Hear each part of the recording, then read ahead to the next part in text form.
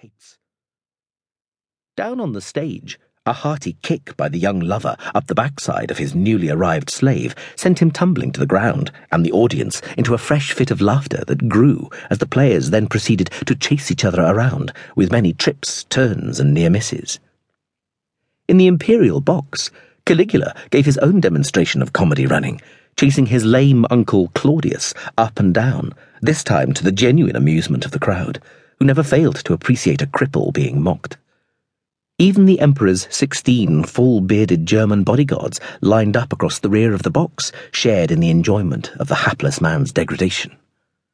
The two Praetorian tribunes, standing to either side of the enclosure, made no effort to reprimand their subordinates.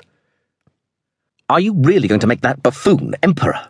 Sabinus asked, raising his voice against the escalating mirth as Claudius's weak legs gave out and he sprawled onto the floor. "What choice do we have? He's the last of the adult Julio Claudians. My men in the Praetorian Guard won't accept the restoration of the Republic. They know that'll lead to their disbandment. They'll mutiny, kill me and any other of my officers who stand in their way. Then they'll make Claudius Emperor anyway. Not if we assassinate him as well." Clemens shook his head. "I can't in honor order his death. I'm his client." He indicated the two Praetorian tribunes in the box and lowered his voice as Caligula, tired of humiliating his uncle, retook his seat and the audience settled back down to watching the scheduled entertainment. "Cassius Chaerea, Cornelius Sabinus, and I have agreed that Claudius must become emperor. It's our best hope of surviving this. We've had discreet negotiations with his freedmen, Narcissus and Pallas, as well as Caligula's freedman, Callistus. He's seen the way things are going and has thrown his lot in with the Claudius faction. They've promised to try and protect us from any vengeance that Claudius would be honor-bound to exact for killing a member of his family, even though he'll be the beneficiary, a very surprised one." "Claudius doesn't know yet." Clemens raised an eyebrow. "Would you trust that garrulous idiot with such a secret? And yet you would trust him with the Empire." Clemens shrugged.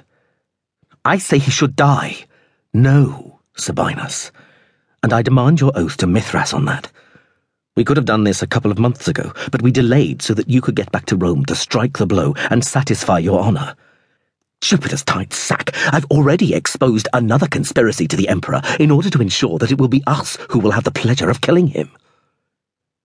Sabinus grunted his assent, well aware that he was in no position to argue. For the 2 years since the rape of his wife Clementina, and his appointment as legate of the 9th Hispana by the perpetrator of that outrage, he had been stationed with his legion in the northern frontier in the province of Pannonia, cut off from Rome. He had been forced to wait until Clementina's brother Clemens, one of the two prefects of the Praetorian Guard, had identified a group of his officers disaffected enough with Caligula's deranged behavior to risk their lives in an assassination attempt. This had proved to be a lengthy process, as Clemens' coded letters had informed him, owing to his men's understandable reluctance to share treasonable thoughts. If they misjudged their confidant, they would have been immediately executed. The tipping point had come the previous year, after Caligula had returned from a half-hearted punitive expedition to Germania and an aborted invasion of Britannia, where the legions had refused to embark on the ships. He had humiliated them for their insubordination by making them collect seashells, which he paraded through the streets of Rome in a mock triumph. Having alienated the army, he had then proceeded to do the same to the Senate and the Praetorian Guard, making himself absolutely friendless by announcing his intention to move the empire's capital from Rome to Alexandria. This had caused consternation amongst both the officers and the 9,000 rank and file of the Guard. They feared that they would either be forced to relocate to the unpleasantly hot province of Egypt, or, worse, be left behind to rot into irrelevancy so far from the emperor who gave purpose to their existence. United in their fears for their future, the officers had hesitantly begun to share their unease with one another. Clemens had soon been able to recruit the tribune Cassius Chaerea, whom he had long suspected of harboring murderous intent towards the emperor, who constantly mocked his high voice.